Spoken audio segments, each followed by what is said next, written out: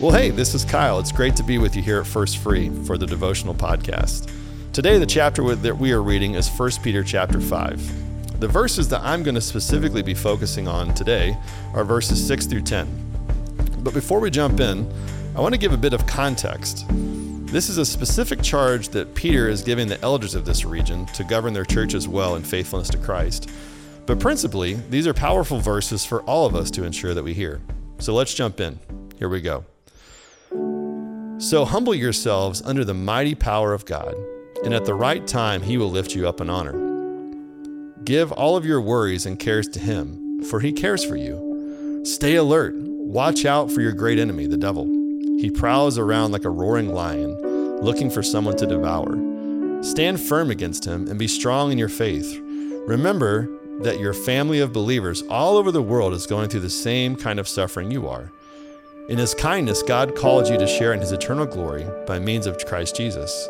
So after you have suffered a little while, he will restore, support, and strengthen you, and he will place you on a firm foundation. All power to him forever. Amen. A few things to notice. First and foremost, the humility that God calls us to is not something that we can do on our own or a place that we can get to by ourselves.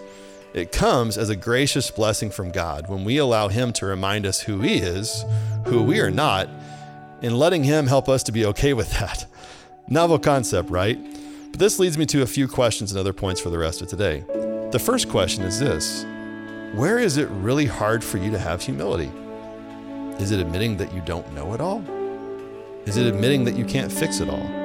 Or that perhaps you're not always doing as well as you project? Or, let's all face it, sometimes we just don't like to admit that we're wrong. A good indicator that you lack humility in a certain area of your life is when you get easily angered by it, you try to overpower others, or you tend to over-explain yourself because you feel really insecure. Perhaps this is why Peter then says to not be overwhelmed with worry and to trust that God actually does care for you, not just everybody else. Because if we always believed that God really cared for us and was there for us, then maybe we would chill out sometimes and not try to power up, play the blame game, or make excuses so much, but instead see his compassionate care for us and know that he is with us in the moment that we are in.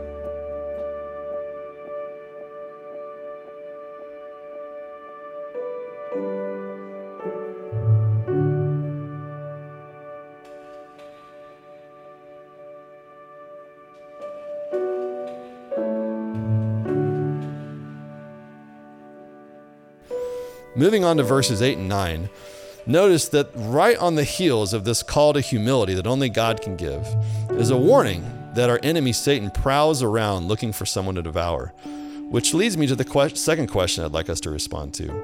What do you think is the connection between being prideful and consumed with worry or forgetting that God cares for us? What is the connection between those things and perhaps the way that Satan really tries to mess us up in our heart and our heads in our daily lives?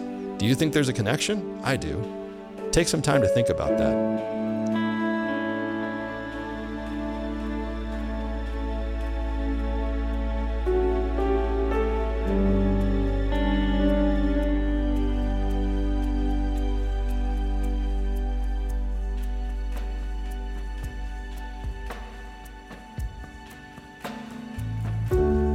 Lastly, Peter reminds his readers that others all across the world are suffering, in some ways, the same trials that his readers are.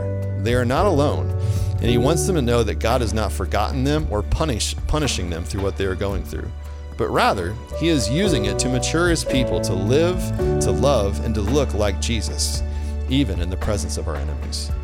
Which leads me to our last thought for the day. Who are you sharing your worries, struggles, and needs for encouragement with?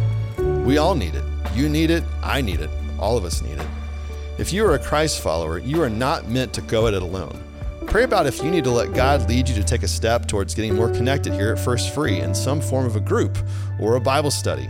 It's been a fun few minutes in the Word of God with you today. I pray that God uses it to impact the way that you think, live, and follow him today. Blessings.